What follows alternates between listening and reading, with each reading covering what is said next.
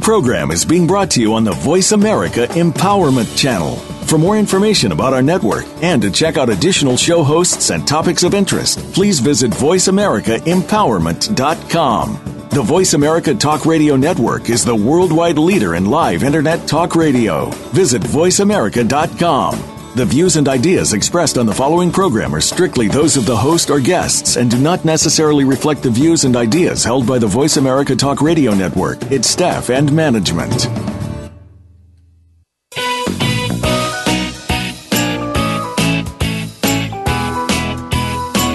The human mind, body, emotions, and spirit are more powerful than anyone can imagine, and we can learn to use them in new and powerful ways to create the life we've always dreamed of.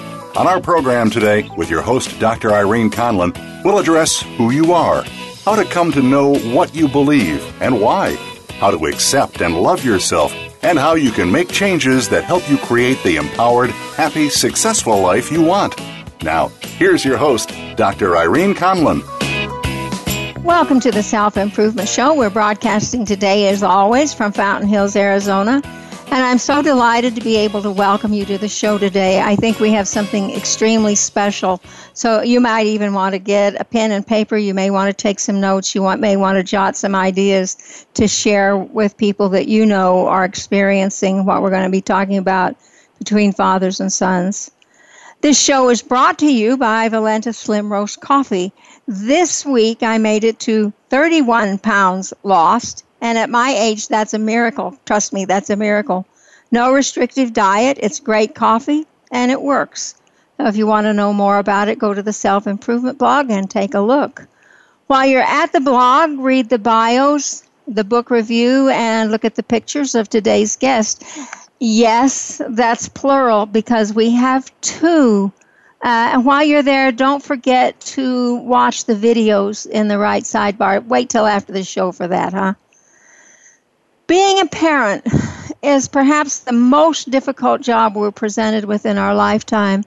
And for many of us, we consider it the most important one.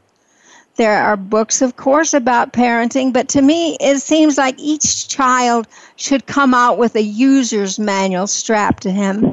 And unlike the other manuals we get, we should read this one.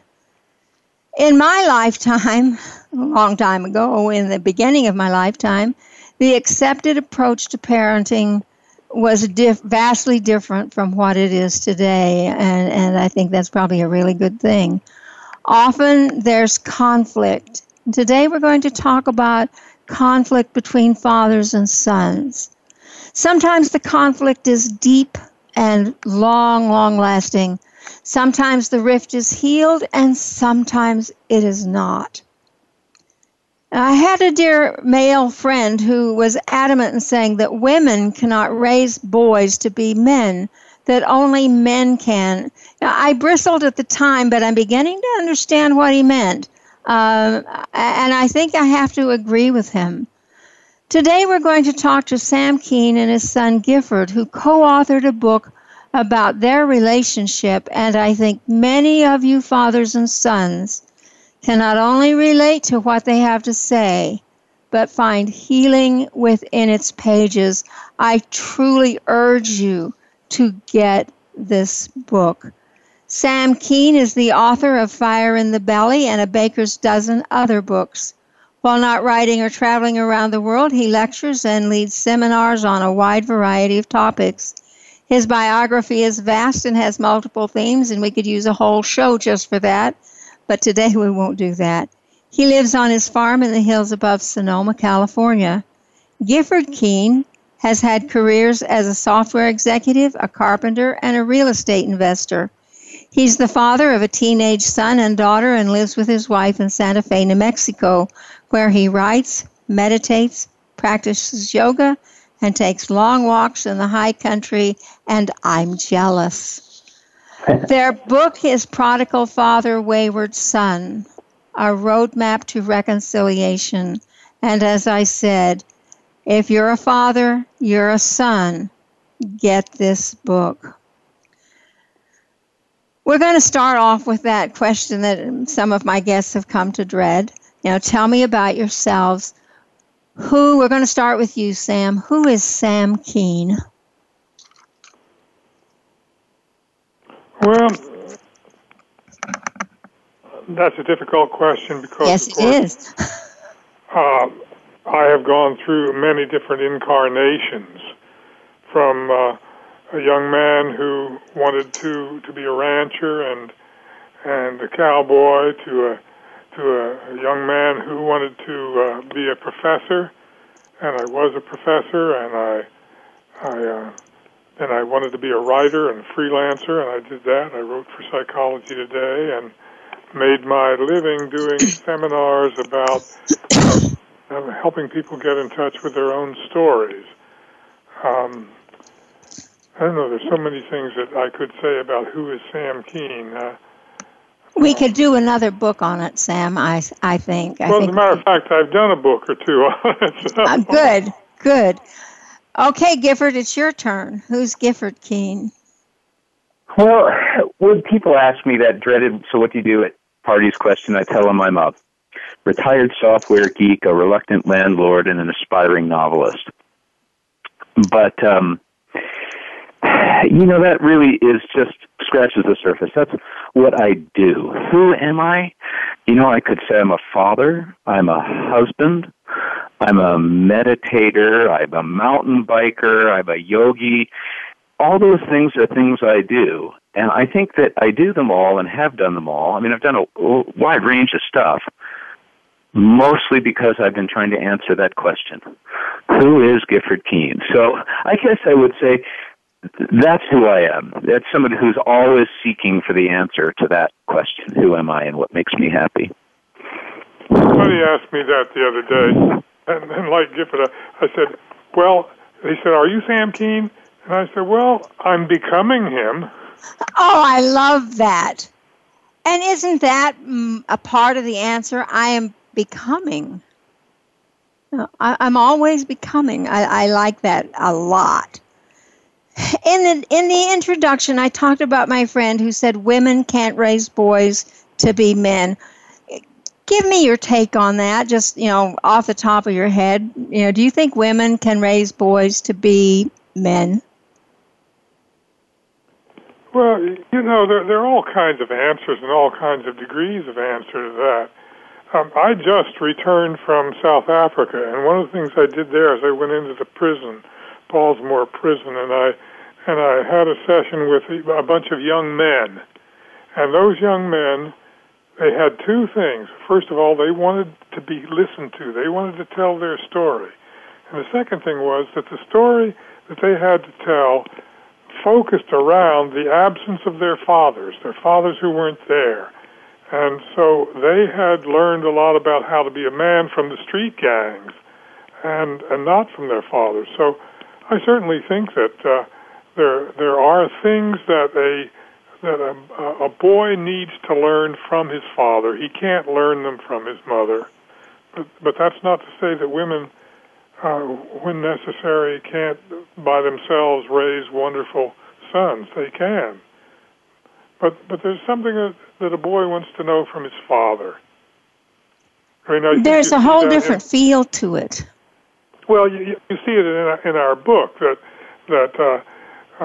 when we came down to really dealing with the struggles we had between us, so much of it was that Gifford needed to know things about me that I hadn't told him. And I also needed to know things about him. Well, his mother couldn't have told him that.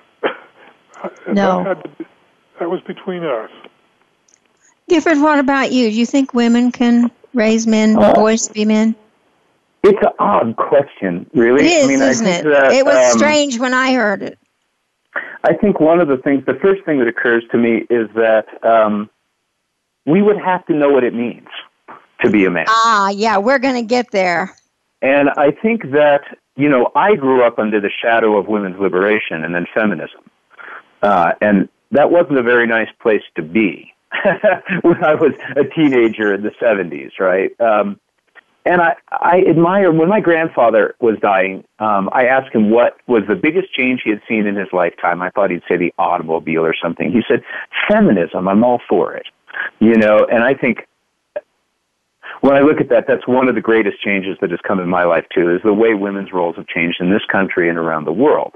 But I think men have not caught up, right? I think that it has become, in the light of feminism, very unclear what it means to be a man, and that as men, we have not done the work to sort of, we have not done the hard work that the women have done as a culture. So, we'd first have to ask what it would mean to be a man, and I'm going to ask you that in a minute. and having said we're going to talk some about that because I think it's really important. But I want to ask Sam this. Sam, you say in the book, and I quote, "From the distance of all we have learned in the last generation about the hazards of being born male in this culture, my way of being a father seems bizarre, if not mildly sadistic, but it isn't that simple.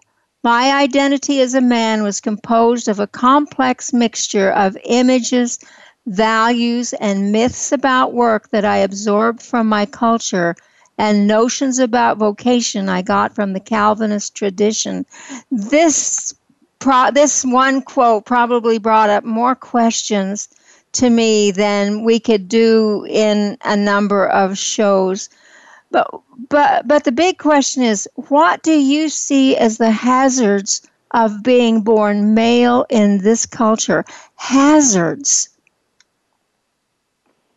Well, the hazards are many. That in my generation, I was not a bad father. I was doing what fathers were supposed to do there, and what men were supposed to do, and that men were supposed to be in charge, and men were supposed to make the money, and men were supposed to make the decisions, and we were supposed to be, rough, tough, and hard to bluff. We were not supposed to really be that emotional or anything like that, and I did it. I made the living, and I did all those things, but that involved ignoring a lot of time with my family, not seeking that closeness. In other words, to be a man in our culture, there were certain images and certain things that were important. The first was the warrior image. We had to be willing to fight, to prepare ourselves to fight, to kill when necessary, to be killed. That's a whole part of male identity all around. The second was that I say that in our time we became homo economicus, not the homo sapiens, but we became economic beings. We were defined by the workplace, and that's a very narrow definition and very spiritually crippling. I agree with that, absolutely. And the definition of men has shifted, and we've gone through that whole thing of, you can't be macho anymore. You need to be softer, and then some people get upset because you're softer and you should be tougher. And I honestly don't even know how you could go about defining what a man is, but how do you define it now? Gifford, let's start with you, because Sam had the last word on that other one, but I want to hear from both of you. How do you define or describe what a man is? Say again? How do you describe or define what a man is in our culture now? It's very confusing. Well, Socrates said, I think in the Republic, that virtue was telling the truth and paying your debts. And, it's the beginning of one of those Socratic dialogues. So that's an awful good place to start, especially if you take those things, telling the truth beyond just not lying. I mean, I think that, when my dad talked about the hazards of being male, one of the key characteristics of all those things he talked about being primarily what you do, your profession, being a father who raises his son and shapes him, being a warrior, is that there's a tremendous amount of self-deception involved in all of those. So telling the truth is an awful good start, and not and to yourself and to those people around you. And paying your debts, doing what you say you're going to do. My dad raised me with a lot of old-fashioned values about manhood, and a lot of them I really cherish. Some of them suck, right? But a lot of them I cherish and try to pass on to my children, that your word is your bond, that when you make a promise, you keep it. When you shake somebody's hand, that's better than a contract, So you keep your promises. And what those are, if you have a child, then that's a promise, right? That's a promise that you've made whether you meant to or not. So, those are, I guess they're very simple things, and many of them I don't think have changed either since the time I was a boy or, from the time of the ancient Greeks. I think there's another thing I would want to add onto that. We become hypnotized by the wrong questions. So that one of the things in sort of the men's movement, what's a man? What's a man? What's the definition of a man? Well, see, and then we got into the thing about, am I just masculine or am I masculine and feminine? What are the the qualities? Should I be a little more feminine? Those are the wrong questions because they don't get you anywhere. The right question is, who am I? Who is Sam Keen? What is Sam Keen called to become? What is virtue for me? Am I faithful to my vision or do I betray it?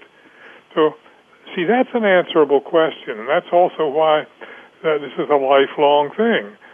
More and more, I discover who Sam Keen is and who he isn't, and acting on that, I find my manhood in a way different than somebody else.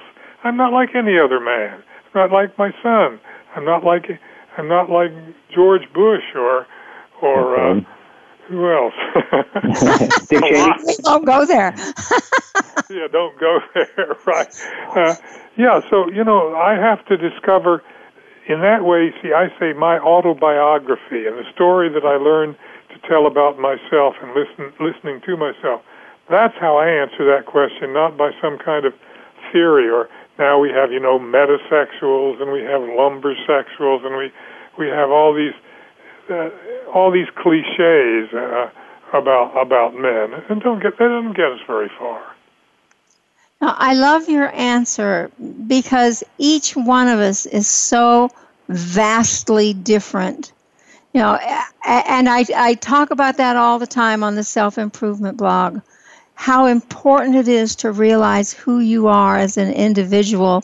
And, if you lined up 5 men and 5 women, each one would have a different description and a different parenting style. And, the thing that boggled my mind when I had my second son was what I did for him didn't work the way it did on the first one.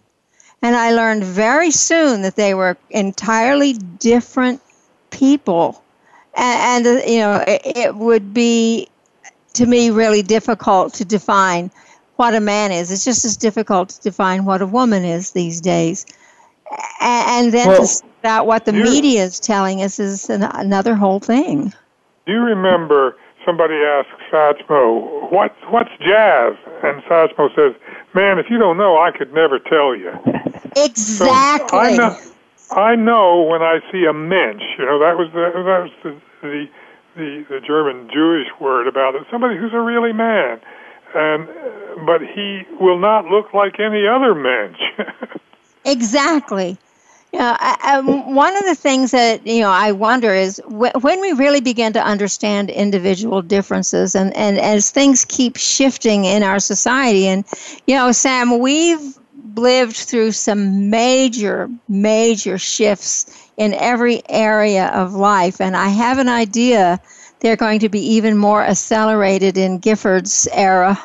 How do you keep up with that?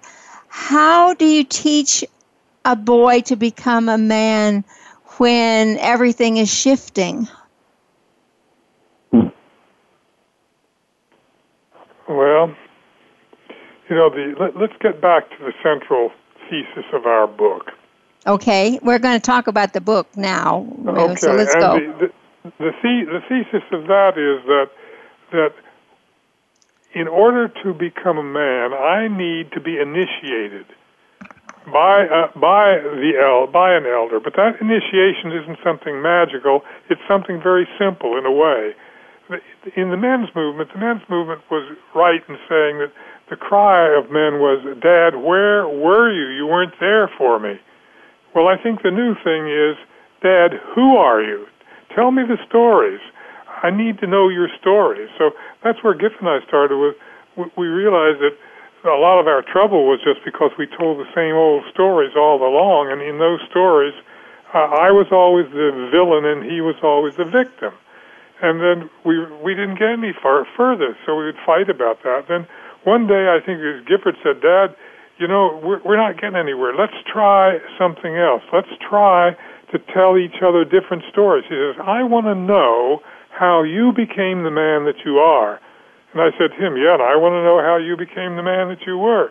So we learned about manhood from listening and telling, and not by some. I didn't check his bank account or his muscles or anything else. He was a man. I told him my stories. He told me his stories, and that opened up everything. But Did you start? Incidentally, let me just finish this. I think it absolutely killed the question of what's a man. I never asked Gifford, is he a man? I never say, do you think I'm manly enough? Those questions don't occur. They're so 101 questions. Well, but a lot of people can't answer them. They just can't. But so when you started telling stories, did you have the book in mind then, or were you just trying to get to know each other with stories? Well, as I mentioned to you on the phone earlier, Irene, I'm a struggling novelist. I've got a bunch of novels that have become so close to being published, but not quite. So we were sitting around here one day, my dad was here, and he said, "Why don't we write a book together?" And I said, "Oh, that's a great idea, because then I could finally get it published, I bet, riding in on your coattails, which I had no problem with." And, but we didn't really know what it would be about. And we sort of, we should really write that book. And then it was 4 years ago, on my 54th birthday, I was walking in the high country, and which I like to do on my birthday, all-day hikes, and it just occurred to me, I should start writing him letters. So I actually started writing him letters, initially about all the stuff that I thought he did very well as a father, because that's something he had not ever heard from me. Over time, they just sort of morphed into this process. I mean, certainly we did not get this wonderful idea and then carry it out methodically, right? This was very much a serendipitous discovery for us, this whole process. So we could certainly not have written the book the way we did. We didn't plan it this way. We were actually surprised, very, very surprised by the results, as much as Well, because a lot of those results were that the more we did it, the more we told each other the stories, the closer we became, and the more, I think, courage we had in revealing to each other things that weren't all that great. That we really had to talk about the way we had hurt each other, the way we betrayed each other, and that became more and more possible as we just were more honest in telling our stories. Well, and you feel that in the book. You can feel that as you progress. The other thing that you can feel, even in the beginning, is the love between the two of you that you were having a hard time getting to. But it's always there. Sure. I mean, love's the easy part, right? I mean, we loved each other. We just didn't like each other. Yeah, exactly. It's happily ever after that's the bitch, right? I mean, falling in love is easy. No, you can say that here. Oh, I can? Oh, yeah. Okay. That's a relief. It's allowed. So, Yeah, how did you choose your stories? Because, in some parallel kinds of books, you have a question and both of you answer it, but you told the stories that were important to you for the other one to read, and you didn't go parallel with a question at a time, which I loved. I loved that. How did you decide what you were going to write? Well, in a way, it was easy because we started off and Gifford talking about how harsh I was on him and everything else, and then he asked me the obvious question, Dad, why were you that way? Why in the world were you picking on me and trying to make me a man and work and all those things you don't even believe in? Why were you doing that? So then I had to go back and tell him that, Giff, I had a civil war in myself about who I was, and I was projecting all that off onto you. And I said, now, there are certain things that hurt me that I've never really been able to overcome entirely. And so I had to tell him stories about my upbringing, about my father and my mother, and places in which they had, as it were, bequeathed me a lot of difficulties to deal with. And things were different back then. The kids don't experience today. Well, Gifford, you're not exactly a kid, but even when you were growing up, things were different. Things had shifted by then. But some of it was very strict and very stringent. I remember some of my friends would have to go get a switch off the tree to be spanked with. So, they had the trauma of having to go get the limb and then come back and get hit with it. Not something that you do today. Child Protective Services would haul you away or take your child. But you seem to understand each other's stories. Did it make a difference to you, Gifford, when you heard how your father had been raised? Well, of course. I mean, it made a huge difference because, we got to go back to one of the things my dad said that I think is really key for anyone reading this book and for anyone who wants rapprochement or reconciliation with a parent or a child or a lover, is that we had this set of stories in which I was always the victim and he was always the oppressor. And, there was some good basis for that. Some of the stories in the beginning of the book are pretty brutal. He was really dickhead to me, a lot. But what I certainly never realized is there's a moment later in the book that I talk about where I walked in to my son's room one day. He was maybe, 12 or 13, and he was playing a video game, and he dropped the controller. He hopped up on the bed, and he gave me a big hug. He said, Dad, I love you. You're the greatest, And, oh, man, that lit me up like a 1,000-watt bulb. There's nothing. That's all the way there for me, right, when that happens. There's nothing better, right? And I realized, then it occurred to me, I never gave that to my dad, right? I was always sniping for him. I was always cutting him down. I was always being snide and sarcastic and rude and mean. I would not let him take pictures of me. He's got 9 years where the only pictures he's got of me is I've got my middle finger extended. Okay? So the whole point of this is that I was absolutely as much at fault or as much neither of us was really at fault, right? But we were each perpetuating it. I was just as cruel to him as he was to me, and in some ways more, right?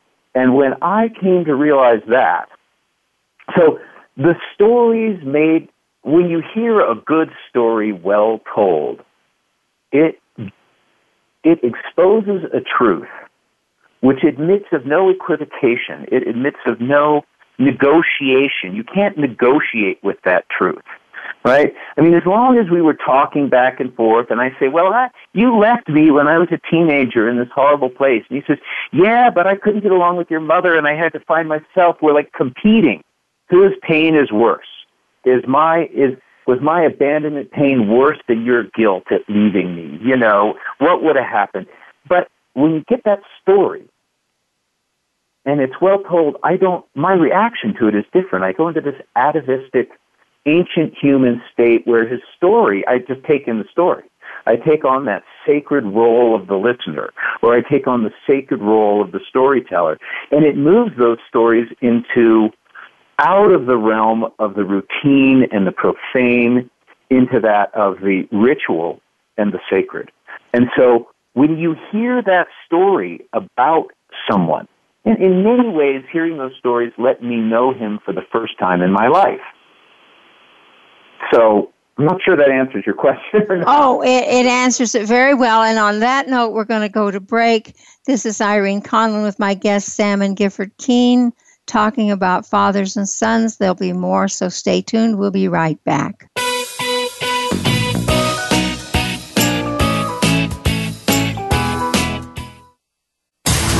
Build your better business. Achieve that goal. Make good on that resolution. The Voice America Empowerment Channel. It's your world. Motivate, change, succeed. When you think of inspiring women, who comes to mind? Is it a visionary like Oprah Winfrey? Political or legal figures like Hillary Clinton or Sonia Sotomayor? Or how about entrepreneurial business leaders like Meg Whitman? No matter whom you might be thinking of, make sure to add one more to that list. Deanne DeMarco. She's the host of Today's Inspiring Women. Each week, Deanne turns you on to the next rising star in business and leadership and what their successes and challenges have been. Listen every Thursday at 3 p.m. Eastern, noon Pacific on Voice America Empowerment. Have you friended us on Facebook yet? Why not? Just go to facebook.com/Voice America or search for the keywords Voice America. Once you are part of our Facebook network, you'll receive daily messages about what's happening with our shows, this week's featured guests, and new happenings of the Voice America Talk Radio Network. And you can add your voice to the always active discussions on our wall. Just go to facebook.com/Voice America or search for Voice America. Think you've seen everything there is to see in online television? Let us surprise you. Visit voiceamerica.tv today for sports, health, business, and more on demand 24/7.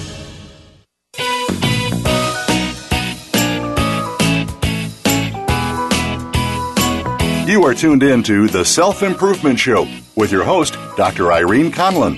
Got a question for Irene or her guests? Call into our live show at 1-888-346-9141. That's 1-888-346-9141. Connect with Irene via email. Our address is theselfimprovement@gmail.com. Now, let's get back to The Self-Improvement Show. Here again is Dr. Irene Conlon.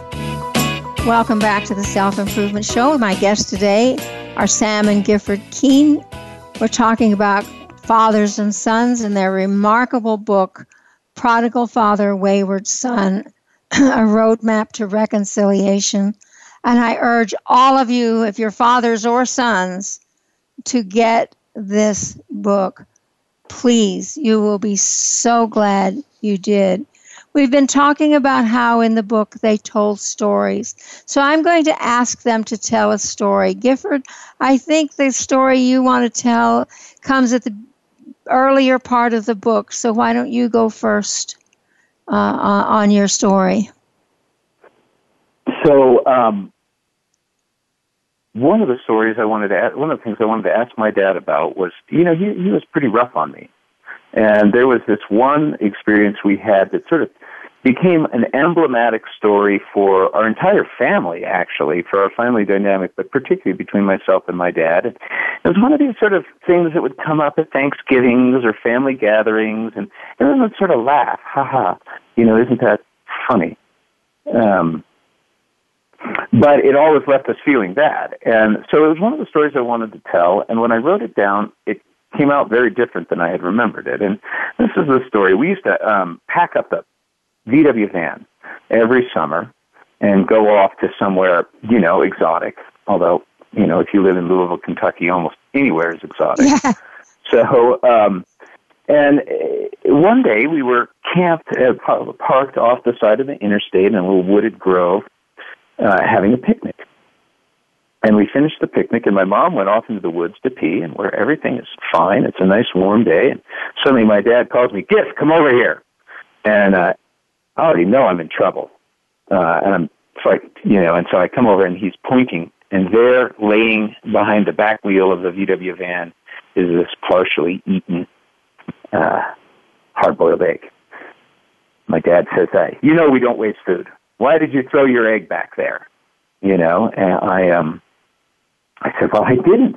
I ate all my egg. Don't lie. Lie, be a man. Admit when you're wrong." I mean, and pretty soon he's just lost it.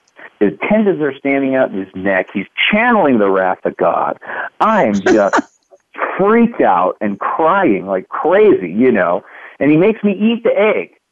Ants, dirt, the whole thing, eating this egg, choking, sobbing. There's children starving in India, and so I eat the egg, and I'm saying, no, I didn't. Just ask Mom. A few minutes later, my mom comes back on the scene. My sister is, of course, standing petrified by the side of the van, and my mom says, "No, I saw Gifford eat his egg. It must be Wales," And so I wait for, lightning to strike my sister. But instead, my dad just sort of mumbles something, sort of cranks at my mom, and we get back in the van.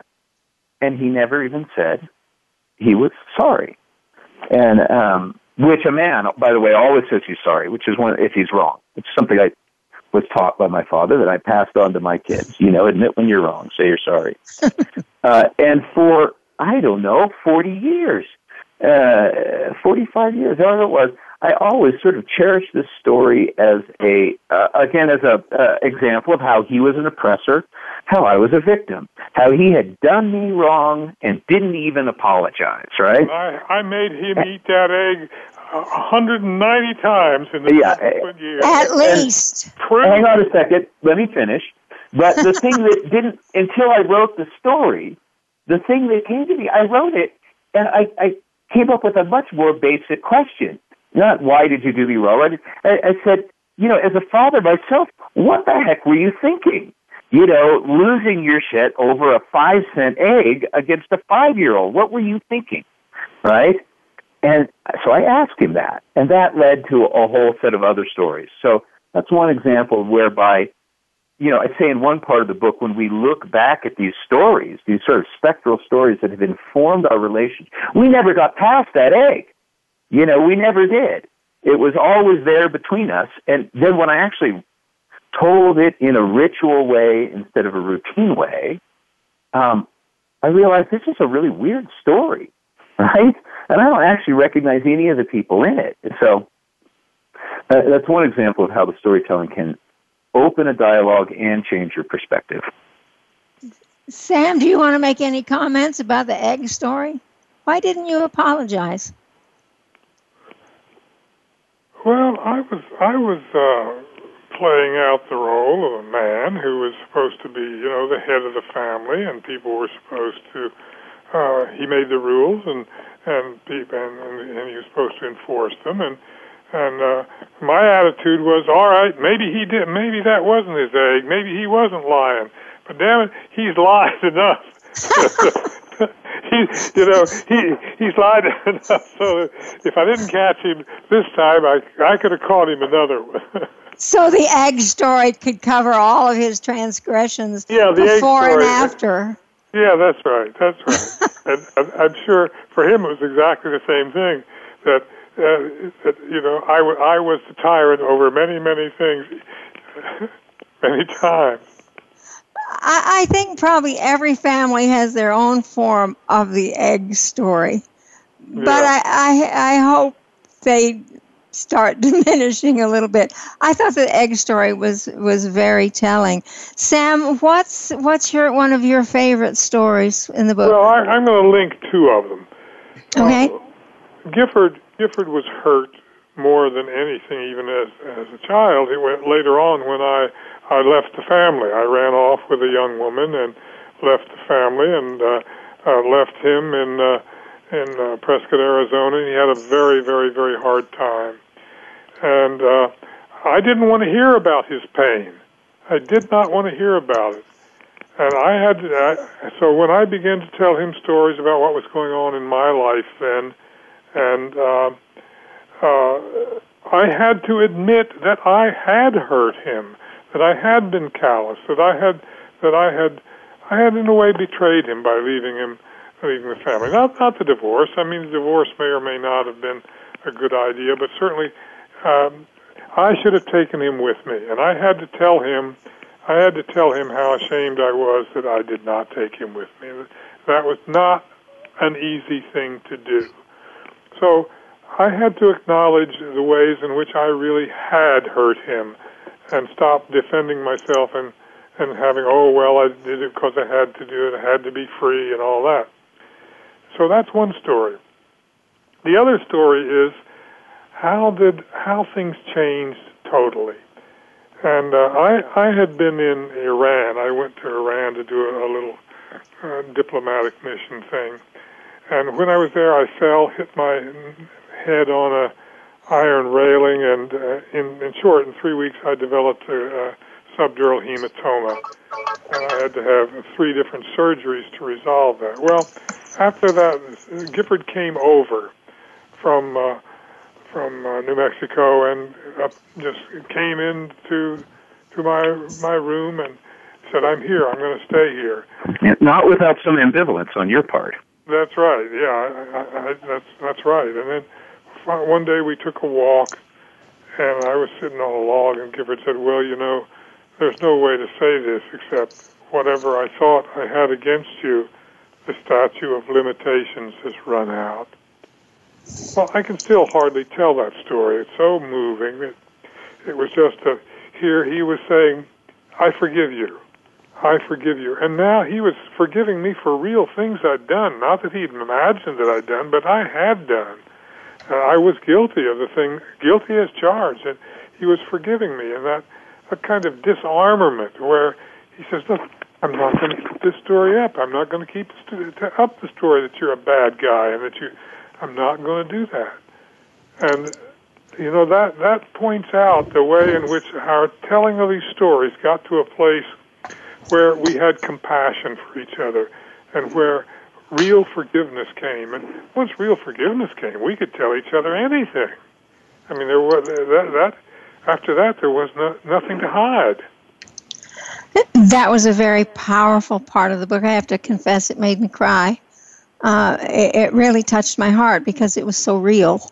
There's nothing fake or phony in your book that I can find. It is well, just more than that. real. One of the differences is that Fire in the Belly was a very good analysis of manhood in the society. So, but this book is vulnerable. This isn't about something about manhood in general. This is about us, and we don't pull any punches. And so I think you do have that sense that this is a different kind of animal. And Sam, you came a long way to get to that point. For you, I would think being vulnerable may not have been that comfortable for a while. I'm trying to phrase it nicely. I guess it wasn't. Heroes don't repent.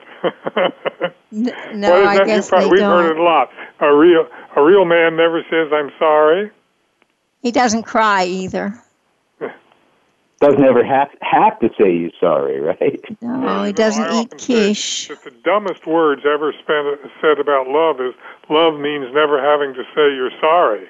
Oh, I agree with that. And the nine most powerful words was, I was wrong. What was it? Let's see.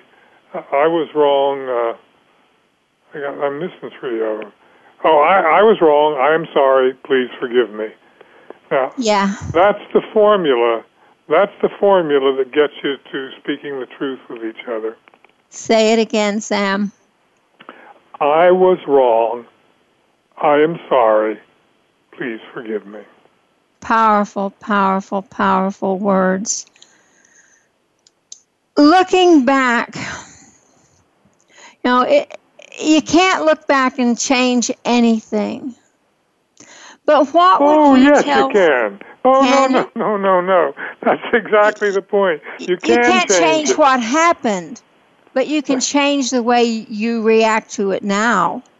You can't change the incident.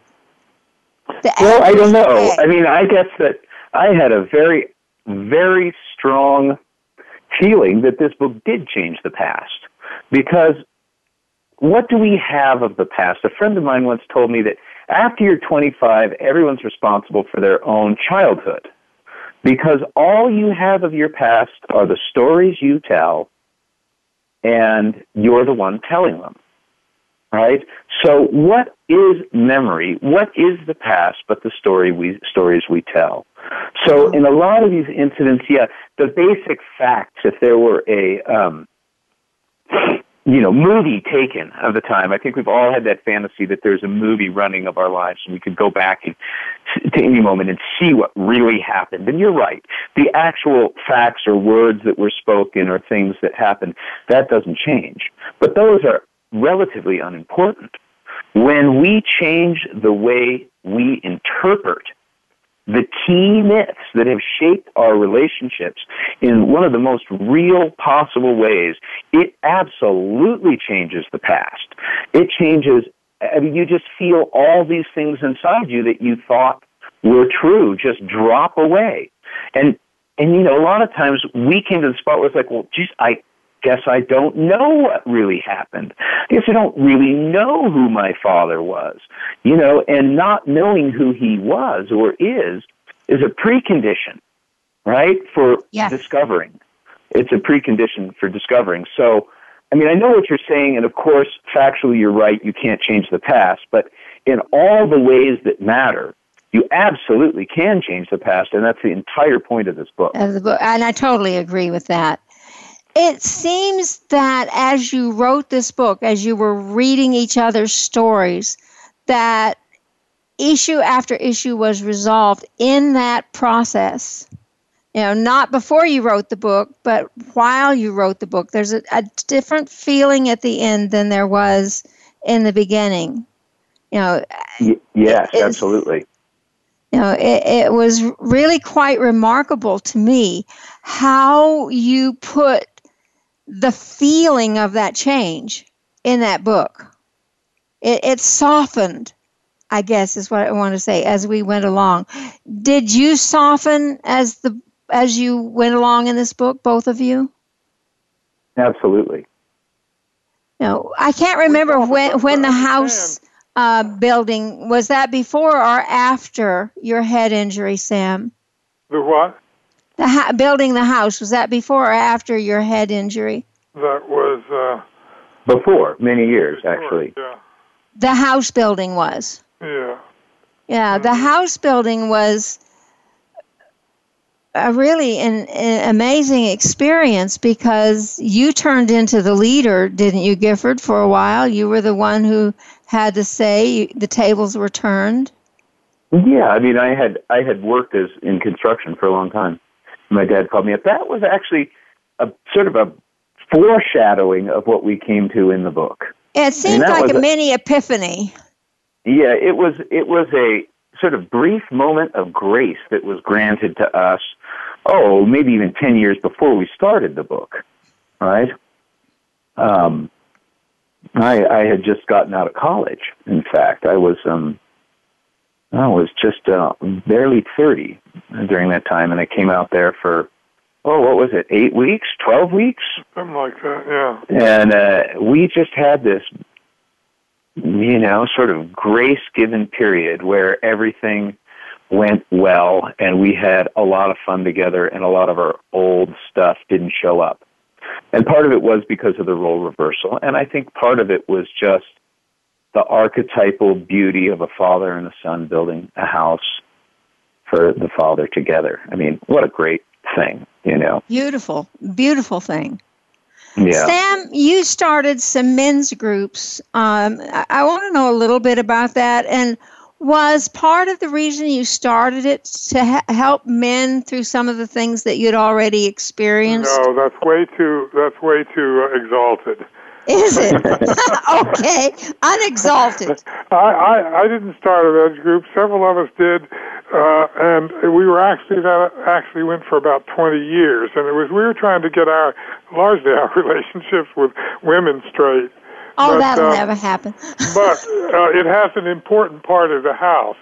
I didn't have enough money to finish the house. I couldn't put the shingles on it or anything like that, and the septic system I didn't have. And so I wrote an outline of a book I would write called Fire in the Belly. And damn if they didn't give me $35,000. So that meant I had $17,000 up front, and I could put in the septic system. Well, you gotta love that. So then I had to write the book, and I did, and it became immensely successful. It sold over 500,000 copies. So. Oh, I remember when it came out, everybody was talking about it. I didn't read it because it was for men. We have strange thinking sometimes. I should read your book. Here's a question that kind of plagues me. Can a man in our era, and this is in your book, how can you fully dedicate yourself to the career, and you say, without, like Abraham, sacrificing his firstborn? How do you do this whole career thing and still be able to be the kind of father you want to be? How do you manage that? Well, I don't think that you can. It depends on what your career is, and it depends on how you look at it. I was involved for a while, first as a software engineer, then a software executive, then in startup company, and that kind of career, if you want to have that kind of career, then you absolutely sacrifice your family like Abraham. The bitch god of the corporation demands absolutely no less. Right? And each time you get a raise, each time you get a perk, each time you get a bonus, you pay for it with a piece of your soul. And they make sure that's how it works. And, my dad once said to me, when did you know you'd sold out? Right? I said, it's not like that. If Faust ever showed up and said, sign here on the line, it would be easy. But it's more like, if you put a frog in boiling water, it jumps out. But if you put it in a pan and slowly heat it, then it will just stay there till it boils. It never knows when to. And that was sort of how I felt in my corporate career. And I was fortunate enough to make enough money. And I had the Silicon Valley thing that I was able to buy a bunch of real estate, and I quit my job. And then I spent the next it's been almost 10 years, being primarily a father. And homeschooling my kids and spending a lot of time with them. My greatest achievement as a father was I spent probably 400 days on the beach with my kids over a course of 6 or 7 years. And, that's my greatest achievement as a person. In some ways, I loved it, they loved it. And that created a bond between me and my children that I could not have had I stayed in the corporate world. So I think it's a structural problem in our society. I mean, you ask what a man is, and we're always taught that a man is a hedge fund manager. He's a doctor. He's a lawyer. He's a politician. Yeah. He's powerful. He's rich. And the dark side of that is that he is going to be a rotten father, right? Because he has no time to be anything else. Of course not. And your kids... The thing that you want with your kids most, and the thing they want with you, and what I did not have with my father when I was a child, was time to play. And it's what we need as adults. So I think that, I was incredibly fortunate in that I got to experience both of those. My wife likes to say to me, you can have it all, just not all at once. Not all at once. Wise woman. We're right at the end of the show, and I really hate to say that because I would love to talk to the two of you for a very long time. But what's the thought you'd like to leave with the listeners today? Sam, what about you? What would you say to fathers and sons? Tell each other your stories. Yeah. Tell each other your stories. Tell them who you are. Tell them the things that you're ashamed to tell them. Tell them things you're proud to tell them. But talk back and forth. Learn to talk. Learn to tell the stories. Yeah, and I think that, that's the thought I would have too. But don't just talk back and forth, right? I think that what we learned, because we tried talking back and forth. We went to psychiatrists, and we said, and how did you feel about that when it happened? But, Well, I'm not going to tell you in front of him. Well... And the burden of that guilt and pain is too strong. You know, the talk therapy stuff just engages the defenses and the conversation's over before it starts. So don't just talk to each other. Tell your stories and tell them as a story, as if you were reading or writing a story. Set the scene. When I was a young man, we lived here, and then tell the story the best way you know how, as a full story with a beginning, middle, and end. Take some time. And then, as I say, it becomes this atavistic ritual sort of thing that has its own truth, right? And you can't help but see the truth. And we were lucky because we're writers. We're both writers. So we would write these things and send them off. But, you know, so tell the stories as real stories, not just as talking back and forth. And you always know about that because there's some object or something in the middle. You want the story, the egg. The egg is that story. You want the other story, another story. It's me sitting on a log and you coming over. Or there are stories there about ridiculous things that I did that made Gifford laugh. But it's always concrete. It's not like Gifford says. It's not a generalization. I hate to say it, but we have reached the end. I am so grateful to both of you for being so open, so vulnerable in your book, because I know you're helping so many people. Thank you for being with us today. Thank you for having us. This is Irene Conlon and my guests, Sam and Gifford Keen, saying thank you so much for being with us today. Come back next week for more of the Self-Improvement Show.